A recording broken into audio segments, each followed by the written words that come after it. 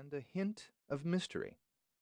So he pulled into the yacht club parking lot where he knew you could always get a spot at this time of the morning.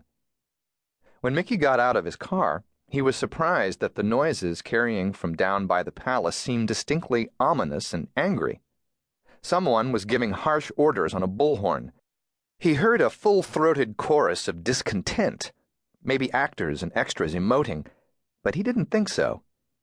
Mostly, it sounded like a fight.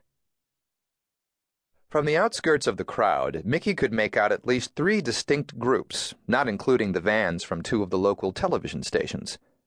The police, at least 20 of them, 6 of them mounted on horseback, held a line near the shoreline of the lagoon.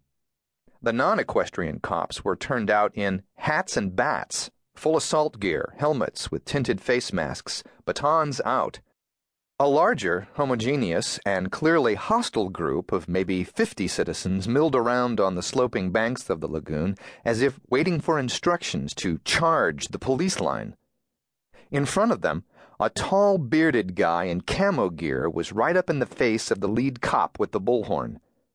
Finally, down by the water's edge, a smaller group of perhaps 20 people in the uniforms of the city's Parks and Recreation Department huddled fearfully by a small fleet of rowboats laden with what looked like netting of some kind. The camo guy started a chant. "Hell no! Don't let them go!" And in seconds, the crowd was in full throat behind him, pressing forward toward the police line. The cops brought up their batons as the bullhorn exhorted the crowd to, "Back away! Back away! Hell no! Don't let them go!" A white-haired man in a bathrobe and tennis shoes with his arms crossed and wearing a bemused expression stood on a lawn across the street. Mickey sidled up next to him. "What's going on?" he asked. The man shook his head. "Idiots." "Who?" "All of them." "But what's it about?" The man looked over, askance. "You don't know about the ducks? Where you been?" "What about the ducks?" "They're moving 'em, or trying to." He shook his head again. "Lunatics.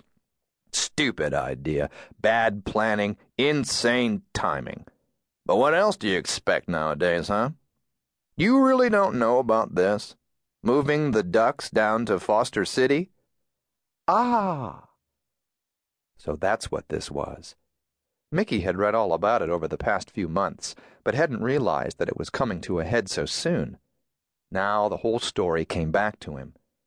The city had approved a $22 million restoration for the palace and its grounds, and part of that project included buttressing the remainder of the shoreline of the lagoon, most of which was already bounded by a low rock and concrete wall.